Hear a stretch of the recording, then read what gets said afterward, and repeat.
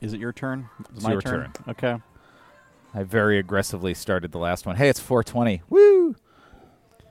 Smoke him if you got him, everybody. Pause. Pause, Steve. Make your editing easier, Steve.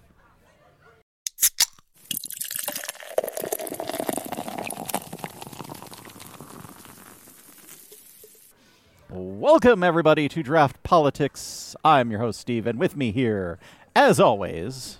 It's EJ. We're here together. We're at a brewery. At a brewery. It's as it turns out. It's shocking. We're at the Temperance Brewery here at Evanston. Yes, we are risking the fates by going to a brewery just outside the Chicago city limits. Exactly. You may recall the last time we tried this, we brought a pandemic on us. Yeah, exactly. So prep your bunkers because the end may be upon us. Buy some pasta, y'all. Buy a lot of pasta. In like 2 weeks, we'll be talking about bending some curve again.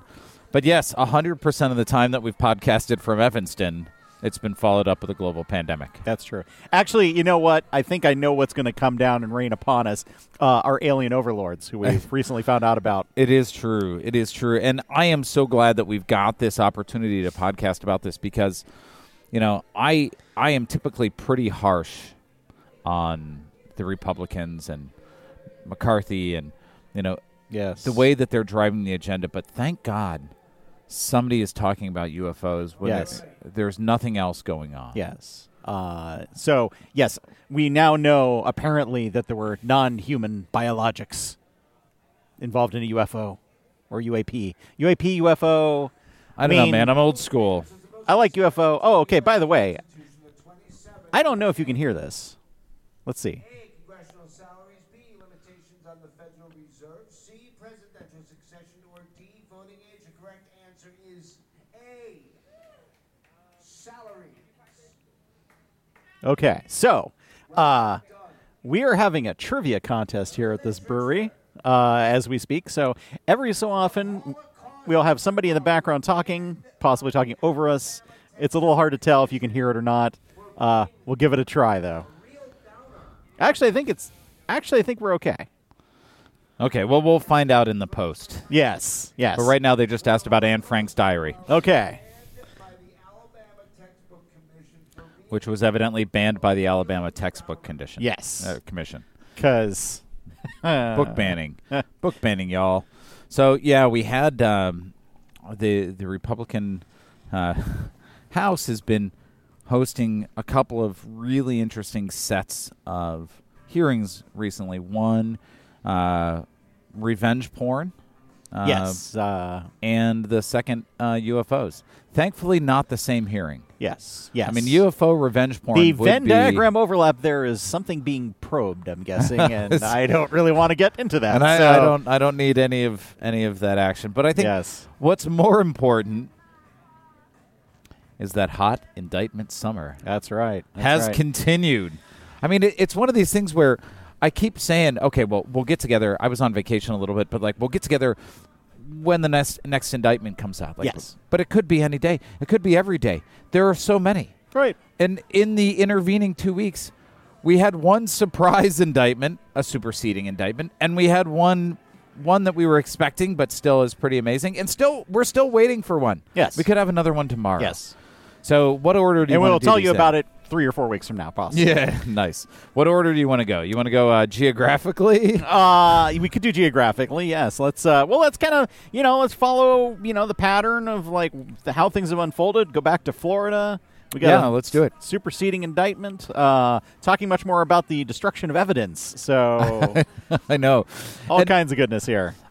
I know I'm going to sound a bit like a broken record, but I really hope that people who are paying attention to things are finding themselves more educated about processes in government and the law that they didn't know before, like a superseding indictment. Yes. I myself did not know what a superseding indictment was until, a month ago when I heard that, they've filed an indictment, but it's just the start of one. Right. They will have, it's more of an add-on. I know they call it superseding, but it's we're just going to tack some more things onto this. And that's what's happened down in Florida with Jack Smith and the crew. They've added a new defendant, Carlos Oliveria, who was a maintenance worker, who destroyed some shit. Yes. Evidently. At the orders of the boss. The quote, "The boss wants it deleted." And so this is the great thing, and I've said this before, there are much better podcasts for understanding the legal implications of everything.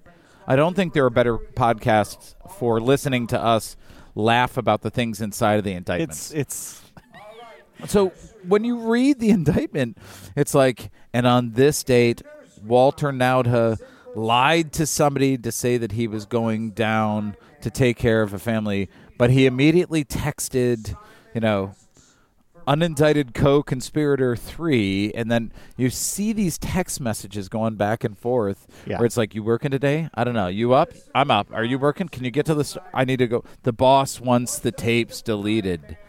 As if there are physical tapes someplace. right. And then it's... Although there might have been. there might have been, but we know Betamax, I'm sure. Well, yeah, we know from Michael Cohen that everything was stored electronically, and then everything retransmitted to a central storage facility in Ukraine, Trump I assume. Oh, yeah, probably, but through Italian satellites, right, in Trump Tower. So we also know that somehow some of the servers involved here were in a room that was flooded by the pool, and it was flooded by this Carlos de Oliveira. And you start reading these text messages, and it is like a shitty mob. And you kind of have to wonder, did any of them have this moment of clarity of like, somebody's going to read all these texts at some point. Like, this shit's going to come out. Like, because clearly at the time, in the moment, they're sending these texts, not even really thinking about, like, well, he wants the shit deleted. That's what we work for. What are we going to do? Well, and there's another guy, Tavares, who was the IT guy, so responsible for doing these things, who's like, I don't know how to delete those. And you could see, like, when you're reading it, you're like, hold on now, man. Like, maybe you're not qualified. Constructive incompetence going on. You're like, I have no idea. I could totally do it if I knew, but if I knew, the delete button on my keyboard has been broken. I think probably if you're dealing with Trump, pleading ignorance is a much better option than just saying no. I think so, too. And that's how I read that. He surrounds himself with sycophants, and a lot of them are idiots. So he's used to dealing with idiots. Right. But you tell him no. Like, all the best people. Yeah. All of the best people. So I think that the suspicion is Tavares is actually cooperating. Yeah. And, had that moment of clarity to say, actually, I'm not gonna go delete all of that footage. No, I'm not. No. And it's got to feel good. You got to feel good if you're Donald Trump and you're saying, wait a minute, the person who was supposed to delete it is not indicted and said in here that he wouldn't delete it. That's he's not reading anything. And nobody's telling him what's in that anyway. So I thought that was really interesting. And also, they added some documents to the counts. And I don't know if you picked up on this or heard it in other reporting.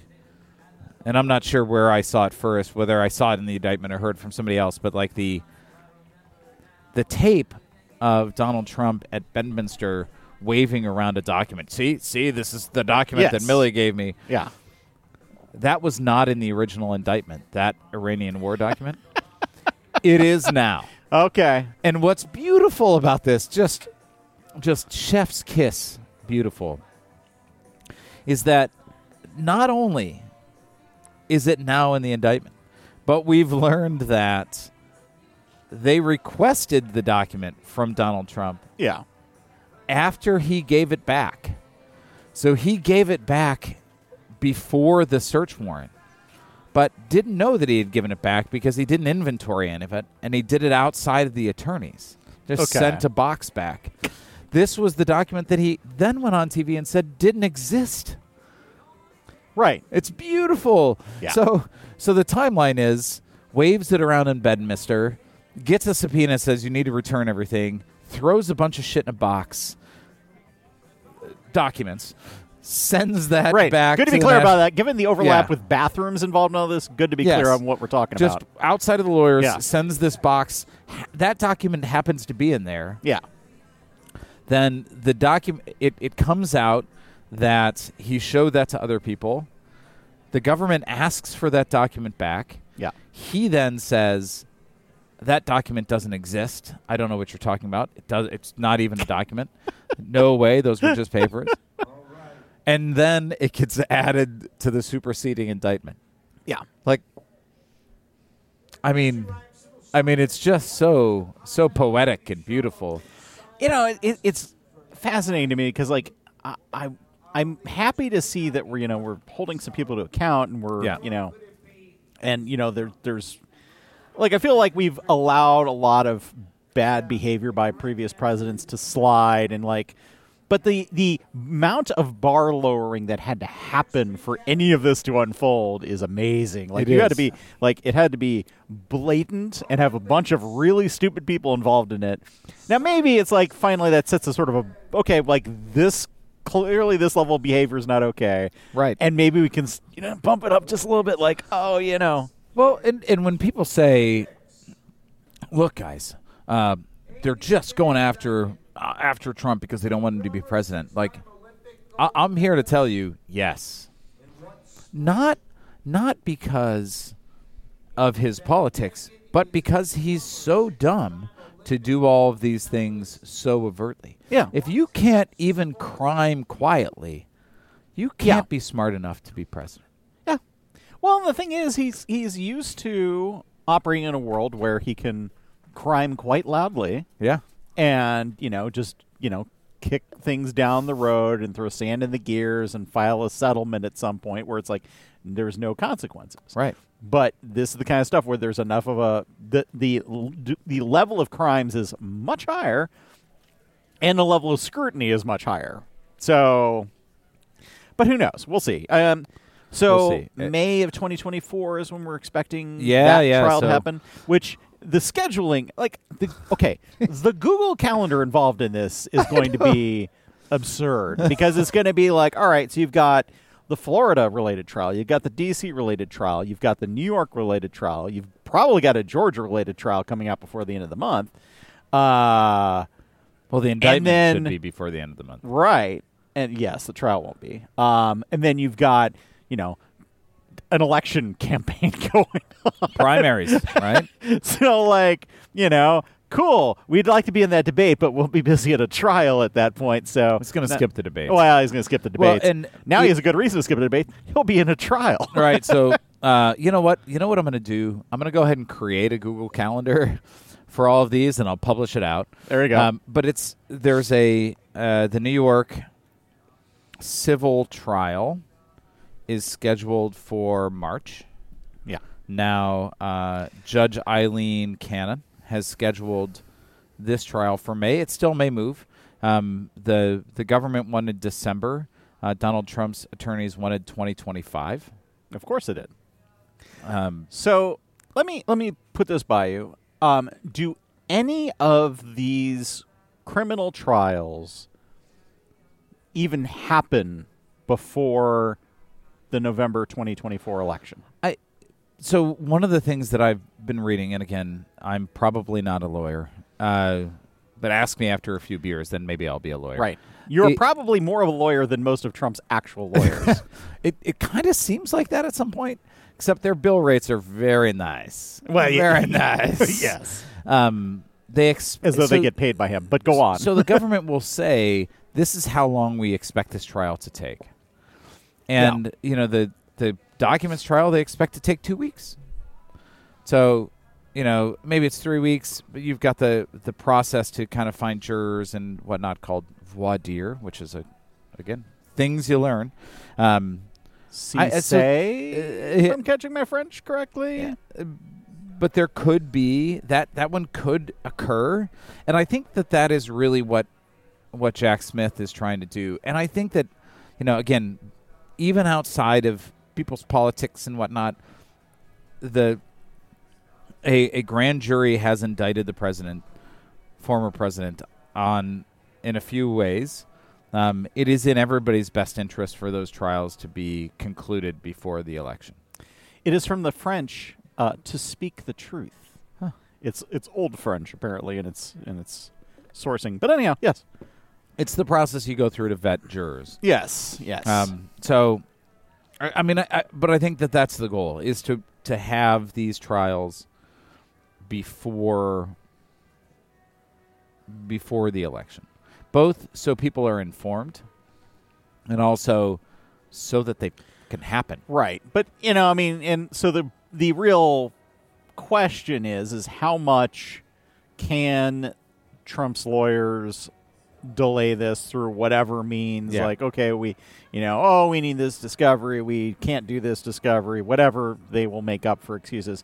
I think for the trial in Florida, which I will say, like, I think, like, in terms of, well, you know what, we haven't talked about the other side of this, so let's come back to this. Yeah, because we let's haven't come talked back to about the it. entire other side of this. Also, we are sadly low on our beers here, so Which is shocking. I mean, for the long-time listener, you'll know that being a third of the way through the first segment and already needing a refill is a statement. it is a statement. Although I feel like our last podcast we were slightly. I was moving pretty quick. Very quick. We were very quick. So let's do that. Excellent. And then we'll come back to talking about the other set of charges because, oh boy. Who? Boy. Olympic gold medalist in what sport? Equestrian. No idea.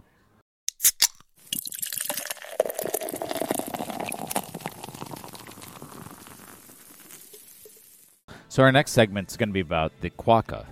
The quokka. cutest animal on the planet. Google quokka. It is Quokka. There was a question about what that is at the trivia contest. Was it a animal, a political party, a tree, Or a river. or a river? And odds are, if I'm telling you to Google it, probably not a political party.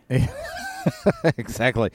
You know, the quokkas in Australia are a weird combination right of between center political. Yeah, They're exactly. actually a proto-fascist political party in they're Australia. They are very conservative, fiscally, but very liberal socially. We'll impress so. you with a smile. Yeah, nice. Look it up, people. It's Okay. It's an amazing. I know people who listen to this podcast who are big animal people. I mean, who isn't? But Google it. You'll enjoy it. Yeah, I know. Go on. I mean, if I could live on a quokka and Like an island with nothing but quokkas and capybaras. yes, that's what I Yes. want. Yes. Yeah. All right. Those are my spirit animals Yes. right there. There Maybe you a random penguin. So, new and exciting indictment. And I texted that to Melissa to look up the quokka, and I just got OMG back from that. So there you go, everybody. It's all quokkas all the time. Yes. Here. Join us for our quokka Quokka podcast. podcast, simply called Drinking Quokka. I don't know. Please, not a Lollapalooza with 32. So, new and exciting, the new indictment in the District of Columbia. Yes. A 4-charge indictment of a single defendant, Donald J. Trump. Yes. But, well, let's talk the charges first. So there's 4 charges. And this is all about trying to overturn the results of the election. Yes, it's all about the Democrats trying to. Oh, right. Right? So- no. Yeah, that's right. No, it's all nice, Trump doing nice. it. Right. So 4 charges are conspiracy to defraud the U.S., conspiracy to obstruct an official proceeding, obstruction of an official proceeding, and conspiracy against rights. And I'm interested that, like, conspiracy to obstruct and actually obstructing are 2 separate charges. Yeah, well, Which that's makes sense, the nice thing about the because Right. you can try to do Attempted something. murder. Do you prosecute somebody for attempted murder and murder? Well, typically? and that's just it. So, like, if you get together, if you and I said, like, hey, I'd kind of like to rob a bank. Let's go buy a bunch of tools to rob the bank. Even if we don't rob the bank, that's still a crime. because it's a conspiracy to rob the bank. And then if we rob the bank, that's the second crime. Right. So let me ask you this. Is there any time that anybody's prosecuted for robbing a bank that doesn't also get prosecuted for conspiring to rob the bank? Because how can you rob a bank if you don't conspire to do it? Well, no, but you have to do that with somebody else. Okay. So if you just on do it your by own- yourself. Right. That's not conspiracy. But if you do it with Bob, and then now it's a conspiracy, assuming it wasn't spontaneous. Like, you and Bob are both at the bank, and then you both get in your heads like, hey, you want to do this? Yeah. Then you haven't really And conspired. You're just kind of there. You don't know each other. Right. It's what are the chances that two people are trying to rob the bank? you It's look at very Bob, you're embarrassing, like Bob looks actually. like a shady guy. Let's do this. Yeah. All right. Anyhow. So, and the first one, the conspiracy to defraud the U.S., is about essentially doing anything nefarious that stops the government from carrying out the roles that it is supposed to do, right? So that just says, like, you've lied or cheated or stealed or done anything that stops the government from being the government, right? And so, that's one thing. The official proceeding, conspiracy to obstruct, and the obstruction of it is all about the certification of the results Yeah, it's on about the January fake 6th. electors, all that goodness. Well, but that's just about the meeting on the 6th.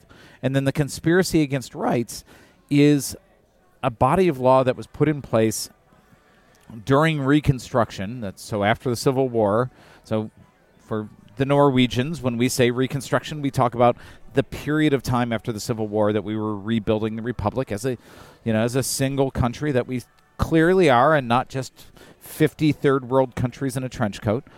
That really made it illegal for people in the government to stop the counting of legal votes, right? So this was meant to stop people from, say government officials from maybe white government officials in a primarily black district or county from saying, we're not going to count all the votes from the black parts of town, right? So this is the kind of four things that are all woven into these three conspiracies, but really it has a lot to do with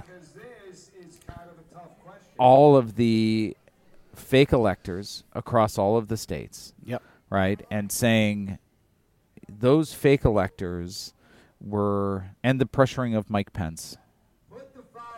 But the idea that those fake electors and the pressuring of Mike Pence were meant to stop that meeting, were meant to disenfranchise indirect votes for president, right? Were meant to keep power, right? And like it's if you haven't read the indictment, like it's 45 pages.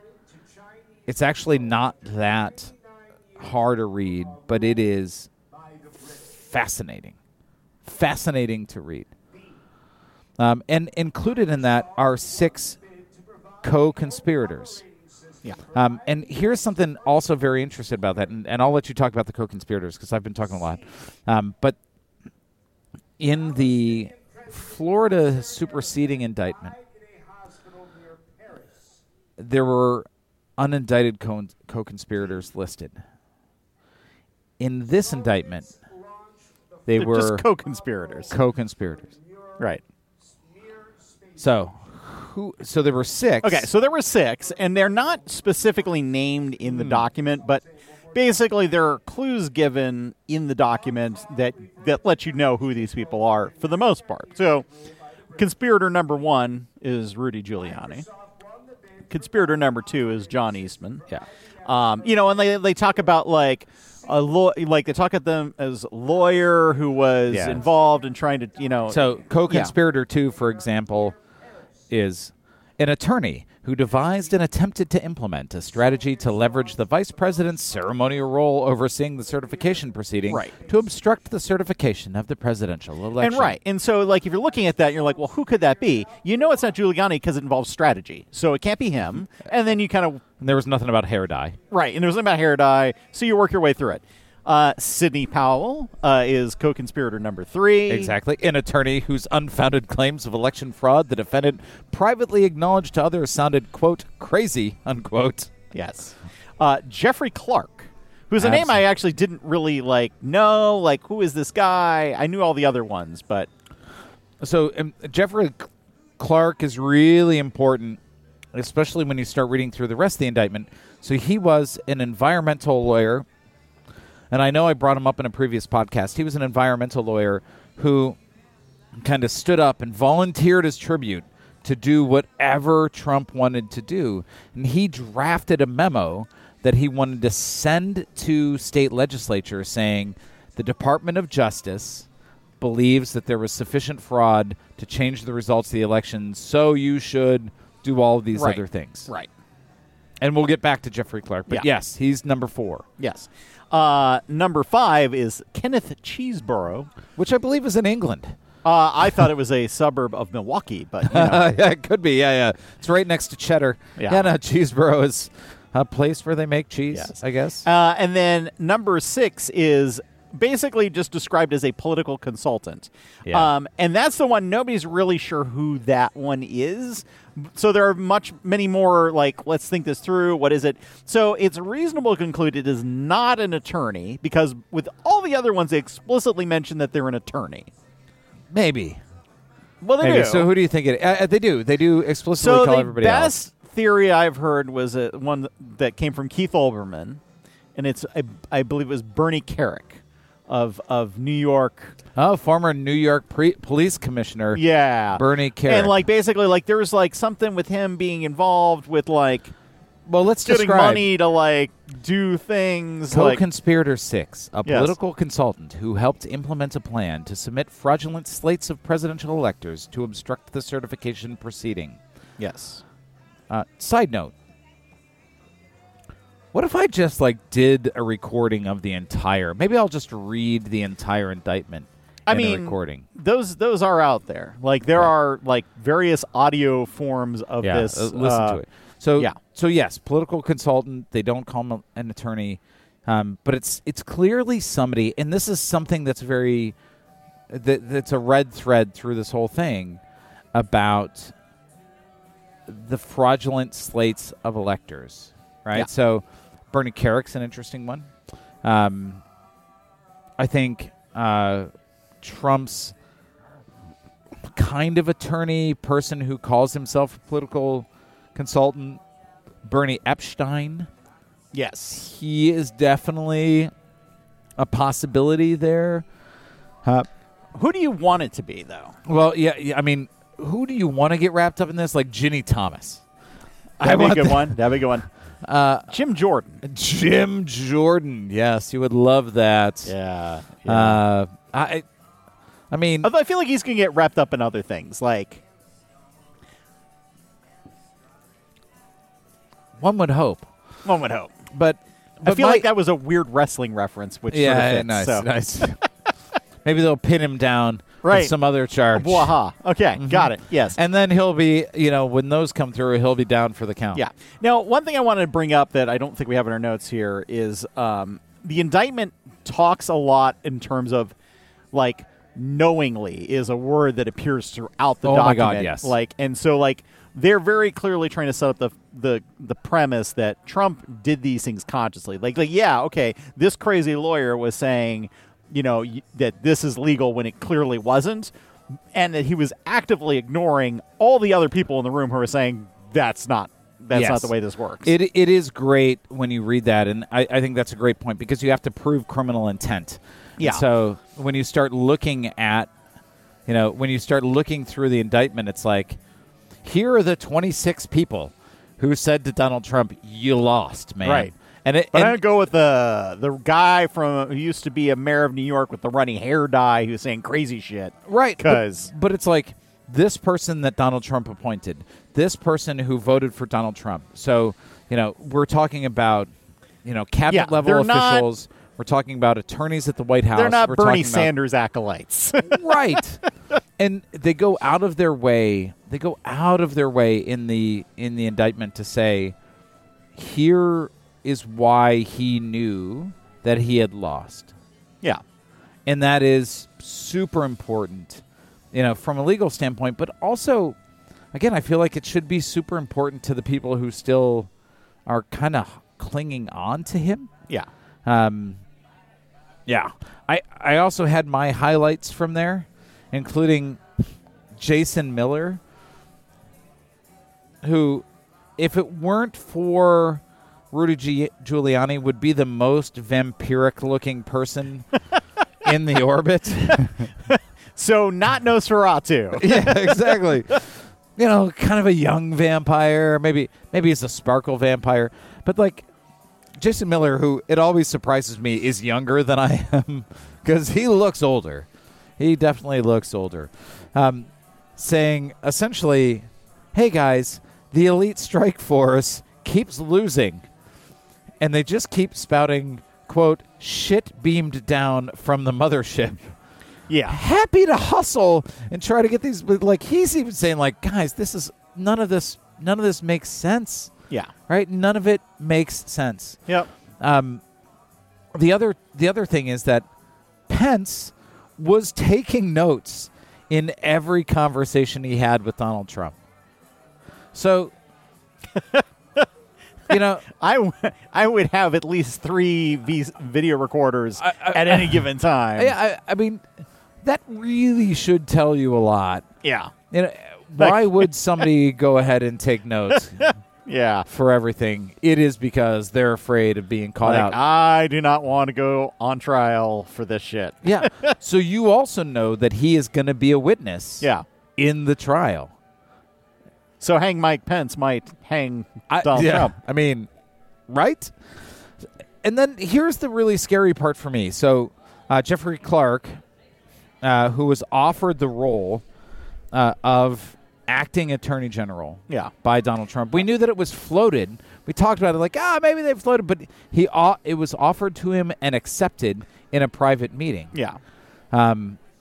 Okay, I didn't remember his name, but I remember that role in the Insanity. Yeah. And like evidently he just tried to go around everybody in the Justice Department, and when pushed by, senior people in the Justice Department like Pat Cipollone, he's like, who said like, look, man, I see what Donald Trump's trying to do. He's trying to stay in power. If you support him in this, you know that if he stays there will be riots in the street. And Jeffrey Clark's response was like, well, that's why we have the Insurrection Act, man. Right.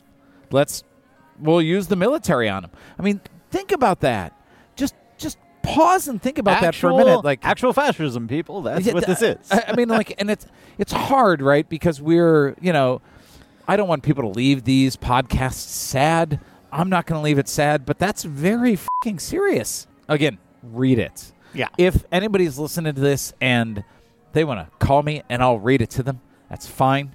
It's like it needs to be read. Everybody needs to see this thing and understand how it all stitches together, because already the lawyers are like, it's just free speech. He can lie if he wants. Yeah. You know what? Donald Trump can't lie. And they talk about that in the indictment. He's allowed to lie, but he's not allowed to do the things to impede the business of the government. Yes. I also thought what was really interesting is, in all of the things about the fake electors, they talk about them and they say some fake electors were tricked into believing that they weren't breaking the law. Yes.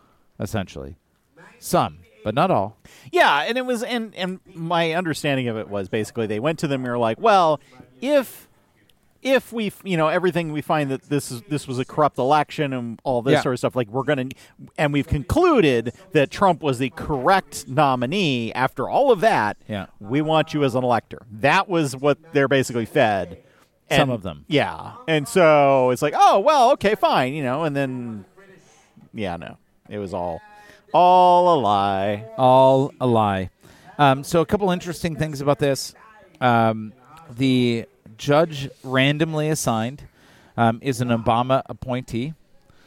She has brought the hammer on other Jan 6 related cases, so given sentences longer than the Justice Department has asked for. Yeah.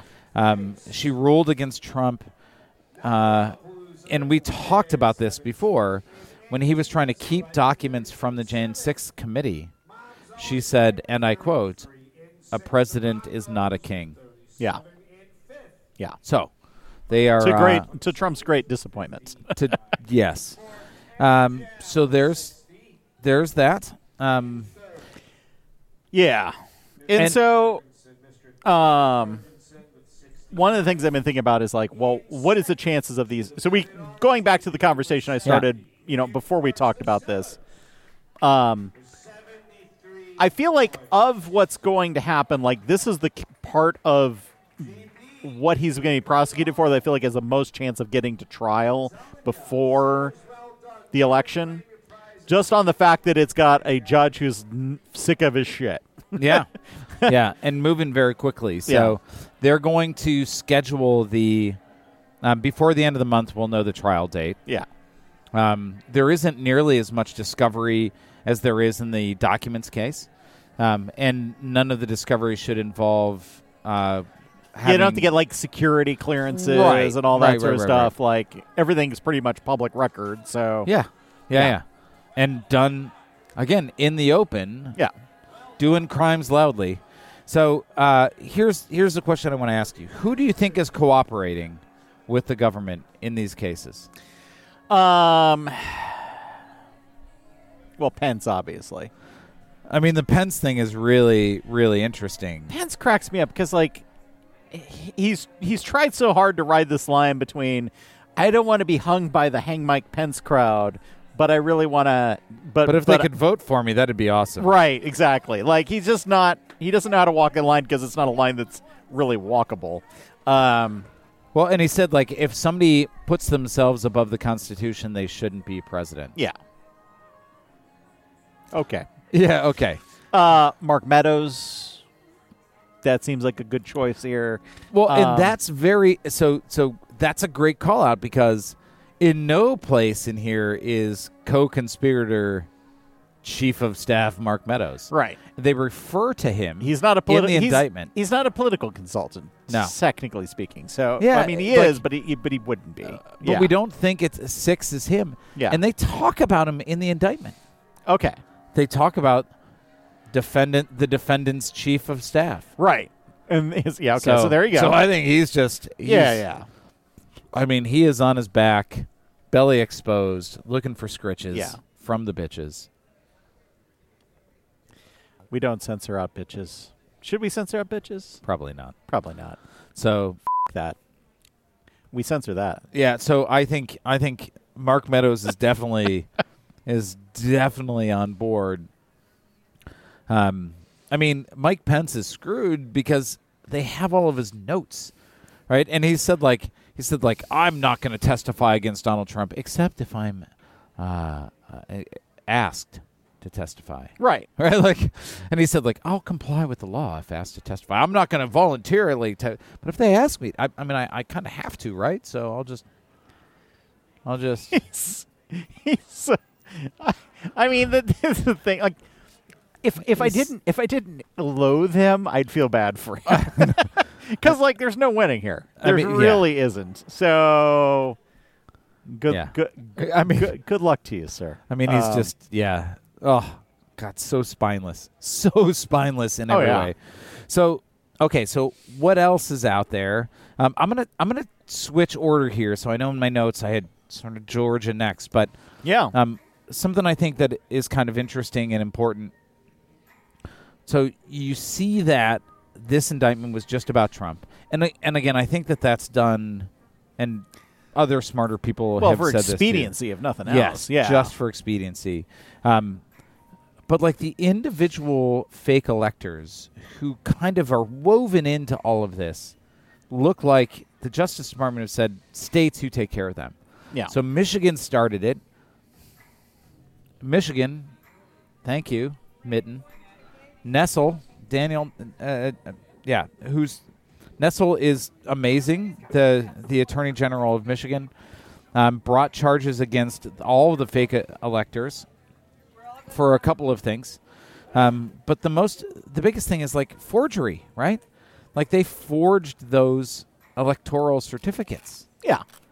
And so she brought that up.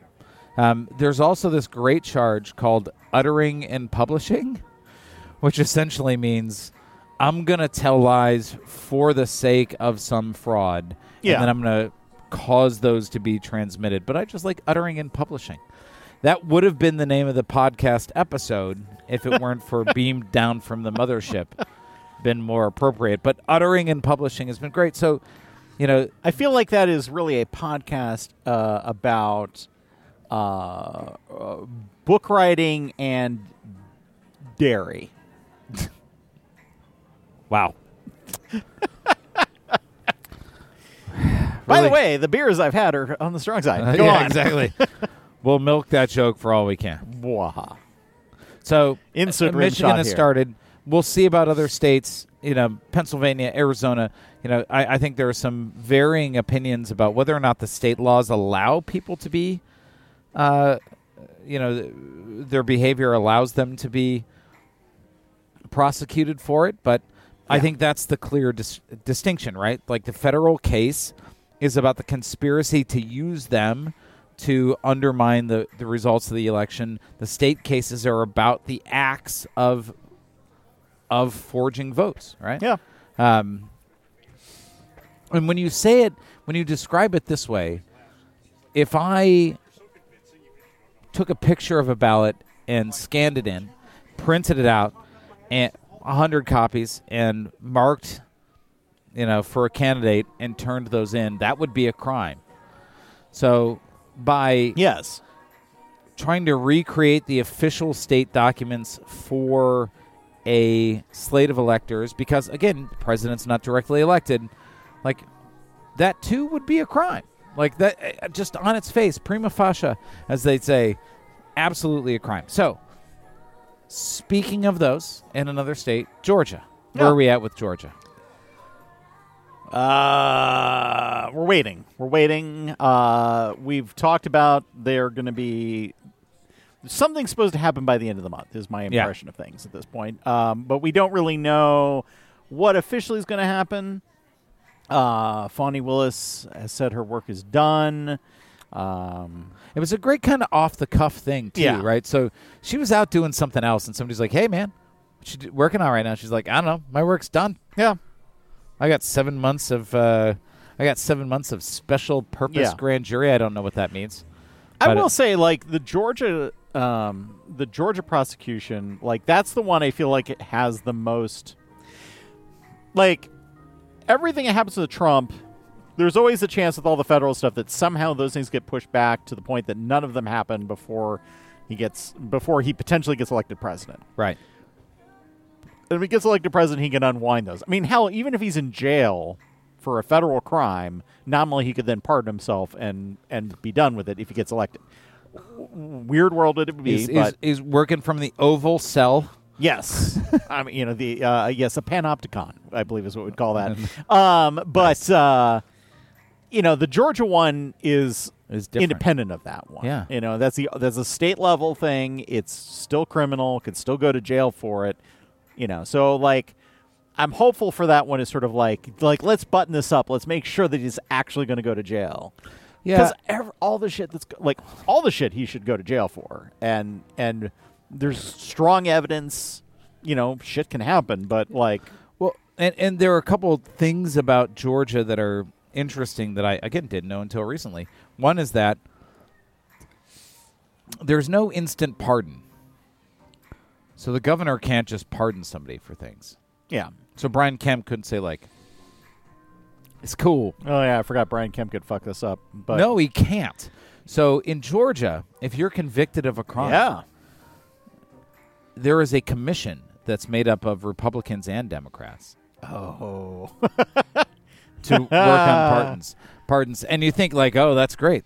It gets slightly better. Yeah. By law, you have to serve 5 years of your term. Okay. How long is a presidential term? 4 years. 5 years. I see. That's a convenient number. Yes. That people are probably like, damn. And this was all because... the pardon power was used corruptly in Georgia. That was, and I'm not even assigning. And would be used corruptly if Trump was given half a chance. Yes, absolutely.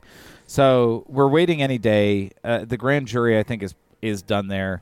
Sheriff, and I love this name, Pat Labatt. Pat Labatt. That's good. I assume that's pronounced the right way. But that may be because it's probably not Pat Labatt. Because I grew up near Canada, so I look at Labatt as Labatt. He's like, so I'm closing a bunch of roads. I'm putting up barricades. And just letting everybody know that if Donald Trump is indicted, we're going to mugshot him. On the off chance. Yeah. We're going to mugshot him and fingerprint him, and we're going to treat him like everybody else. Frog March. I mean, you just love to see it. Which will turn into campaign, emails. Yeah. But so, all of that we have all these criminal indictments. Clearly, Republican voters see, okay, well, this is not okay. We are the law and order party, and they are thus completely against all this and are no longer supporting Trump and are therefore supporting Will Hurd, I assume. Yeah. Now he's still up by 730 points in all the polls. Like, there have been some really interesting. There's been some interesting polling. Yeah. That says like a majority of Americans think he tried to stay in power illegally. Like, it's as long as that majority shows up to vote. Yeah. in November of 2024, we're okay. But it's. But it's I'm like 18% so of Republicans. fucking nervous about the election because I'm like, okay, yeah, like if you asked, Sorry, I'm getting a phone call from Texas. I assume it's Will Hurd. Right. Hey guys, heard your supporters. I will say, like, it keeps coming up in every so often, and he's the one Republican who's like, he's a criminal, right? Like Chris Christie, I feel like isn't even as solid on this as Will Hurd is because he just gives it that New Jersey vibe that really yeah, exactly, which is like kind of okay. Like he's a mild criminal, which is fine. Yeah, I'm sorry I interrupted you for the Will Hurd phone call. Right. What was I saying? I don't even know. That's okay. The beers are strong, people. This is what I'm saying. I started off with let's take a beer break. Well, actually, we don't have much to cover beyond this, so we can power through. Do you want to power through or do you want to get another beer? What a silly question, sir. Beer it is. Beer it is. We'll be right back. Did you want to pause? Sure.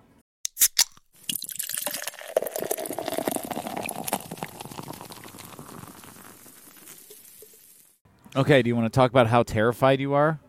Or do you want to talk about the beer? Oh, just about how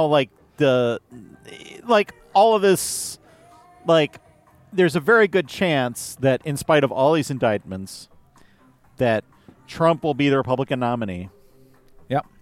That there's a non-zero chance and possibly a decent chance that Trump ends up winning the election. In spite of all of this. I mean, who knows? But you look at Biden being an old dude. He's only 3 years older than Trump. I know, but it's not a matter of. See, here's the thing: it's not a matter of truth. Somebody saying, "I'm showing up to the election. Who shall I vote for, Biden or Trump?" It is a bunch of people who are saying, "Fuck all of this. I'm not going to waste my time with this. The world is on fire, and nobody gives a shit. I'm going to stay home and this." Lots of f***s to deal with right there. That's what I'm worried about. Or that, it's going to be somebody who's 23 and is like, I can vote. Oh, look at this, this RFK Jr. guy. He seems pretty cool. Yeah. He likes crypto. I like crypto. Who knows? Yeah, and I think in the next episode we should talk a little bit about the third-party candidates. Well, see, this is the thing. RFK Jr. is not a third-party candidate yet. That's what I'm worried about. Is if he runs as a Democrat, runs in a primary and loses, I don't give a. You can do whatever, but but so knows? We'll see. Who knows? Yeah, it's gonna get interesting, everybody. Yes, sir. Here's what I think we should do. We should do international quickly. Yes, and then we should do Chicago, which is just Lollapalooza, and then talk about the beer here at Temperance. I think it's an excellent choice. So actually, let's just talk about beer real quick, and then we'll wrap. No, let's finish with beer. Yeah, I mean, because they're short. I mean, look.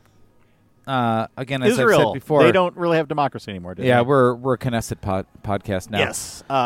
Draft Knesset news. Look, the really interesting thing about Israel and the thing that I've always been fascinated about them, they don't have a constitution in Israel. It's still a very young country. And to be fair, we had a constitution when we were quite a young country. Yeah. But that's just but our they jam. don't have a constitution. That's just our jam. So there isn't this overriding set of rules, and so there are some norms, there are some laws that have been passed that sort of define how the different parts of government work. And right now, the big tension is between the judicial branch and the legislative branch, and Well, I mean, there's a podcast I was listening to where they made the point of like, if you look at what Israel's been doing over the last, several decades with Palestine, it's, is effectively fascism. It is, is imprisoning people or depriving them of their rights, et cetera, et cetera. And that the thing is with fascism is that it doesn't stop, right? Until like it will continue to take more territory wherever it can, and that is what seems to be happening right now, where it's like, okay, well, cool, we came for the whatever democratic representation there nominally was for Palestinians, now it is coming for Israelis as well. Yeah, and taking away the ability for the judicial arm of the government to really have oversight over the legislative arm. Yeah. And, they're sort of saying, like, well, it's just going to start with appointments. Like, you can't say that we can't hire or fire certain people in the government. But part two of that is really about laws and things like that. And you see, like, the Israeli people the protests have been really stunning, especially across the Israeli Defense Force, where, it's compulsory that you serve in the Defense Force in Israel. But people saying, I'm just not going to serve. Right. And, we talked about this before, and there was a 6-week delay in those laws in trying to pass them, but now they've passed some of them. And this is something really closely to watch. And it all happens, in part because Netanyahu wants to stay in power because he's under criminal investigation, right? And it's a multi-party system where it's a coalition government, and so he has had to pull in the rightest of right-wing people to stay in power. Yeah. So when you have a singular individual who may or may not be a criminal, who is trying to avoid being or being responsible for their previous actions by staying in political power, the ends to which the means all feels that they'll very familiar use, as you're describing it. But go on. Yeah, but the means to which they will use to achieve those ends trample over everything that we should all believe in. Yeah. In a democratic republic form of government. Yeah. So that's why I wanted to bring it up. Also, Lollapalooza is going on this weekend, and it's rainy. So hopefully it's coming. Which, although I will say, my favorite moment at Lollapalooza was in the midst of the rain. Like I was. What was the band? Dead Mouse. So it's not a band so much, but it's a DJ, and it was there, and it was like we're waiting for it to start, and then it starts just fucking pouring, and then like they started it early because it was pouring, and it was just like it's like downpour. And then the lights come up, and this like the beat kicks in, and it's just like this is like so like just dancing in the mud puddle rain. It was and then the beautiful. Drugs kicked Beautiful. in. It was beautiful. This is the thing. This is the thing. I as much as I'm a dance music person, I do that stuff without. I mean, I'll have a couple drinks, but like that's it. Sure. I don't even know why you'd need extra. Because it's so good. I will tell you, back in my olden days with the Lollapalooza, back when it was still touring around. Oh, wow. The Milan, we saw it in Milan, Michigan. Yeah. Dinosaur Jr. started playing. Shit. And surely one of the 5 listeners is saying, like, how old is this guy? Did he sneak in? I did not sneak in. But Dinosaur Jr. started playing, and lightning struck inside of the festival. And so we got 2 songs from Dinosaur Jr., and then they were gone. Yeah. They were gone. And then the next up was... If it were Metallica, it would just be Ride the Lightning, and you'd be fine. Nice. No, I think Rage Against the Machine came on an hour later after the weather had passed. There we go. There we go. So can we talk about the beer here? Yes, we finally get into the beer. Because we haven't talked about this. Since we're swearing a lot, fucking love this place. Fantastic. My editing job will be substantial. That's all right. I'm sorry. So I have not been to started Temperance before. You've been here one time previously. I was here once before. But I've had their beer before. They do get distributed, and it's good. So I started off with the quotidian Like, that's like... Quotidien? Quotidien? It's a Belgian-style double, right? That one? It is a Belgian-style double. I followed it with... They have a version of that is barrel-aged, which, in addition to adding deliciousness, adds an additional 2% ABV to it, which is also good. Yeah, and it's... I love this. This double has been dosed with dark Belgian candy sugar before resting in cherry brandy barrels. Yeah, that's where the for extra over ABV is. 6 months. Ooh. Wow. So very good. And then I finished with their unfiltered lager. Just a 10 ounce of this because I'm doing pretty good after my first 2 doubles. It's called Basement Party. It is, I think, the one that most people know from Temperance. It's kind of available everywhere. It is excellent. It's a solid lager. I love the Basement Party. Like I'd still put the Dovetail above it. But, yeah, me too. Me too. But I would also happily drink it. This is one of the few times that we got the same beer at the same time. Well, cheers to that. Cheers to that. So the first time I was here, and I think this is just speaks to the vibe of this place. It's kind of in a weird spot. That's by a swimming school in Evanston. So it doesn't look like it's anything, but the space itself is really nice. The people are great. We were sitting at the bar and talking about the different beers, and there were 2 people working the bar. Both were named Hannah. So if you come in, say hi to the Hannahs. You're probably right. Yeah, and from the pod, and they were talking about a beer they really, really loved, but it was only available in cans. And I was like, I kind of want to try that. And they're like, actually, I could use another one. So they opened a can. Yeah.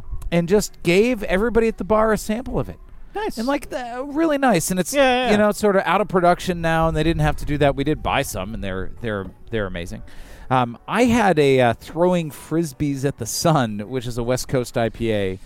And look, I'll tell you, their IPA game is really strong. The Throwing Frisbees was really, really tasty. I also had a small glass of their Karaoke Tears, and I'm here to tell you, Karaoke Tears. That sounds like it should be a high ABV. It's 7.5. Yeah. It's both one of the best names, one of my favorite names of a beer, but it's also just a beautiful, beautiful hazy. I would come up here just for the Karaoke Tears. As would anybody who's witnesses me singing karaoke. But it is a great beer. The space is this kind of interesting inside-outside. Yeah, we're sitting outside today. Inside was where the trivia was going on, so we kind of kept to ourselves. It's been a rainy day, so the benches are slightly damp, but we're doing okay. We're doing all right. It's a great place. I would recommend anybody come up here. I'm going to keep coming back up here. Yeah. I was sad that it took me so long to come here, and sad that it took the pod so long. And it took to me get even here. longer. So there you go. But I dragged him up here. Fantastic. For this, so. All right. So, yeah. Thanks, everybody. We'll be back next week with probably another indictment, maybe a superseding indictment, and Next more legal week? terms that we don't understand. Wait, 1 week away? Can we do that? We're going to do it. We're going to do it because Fonnie Willis is going to come through on Tuesday. Oh, I like this. All right. Toast to that. Cheers, y'all. All right. Have a good one. Stay Bye-bye. safe. Take care. Bye-bye.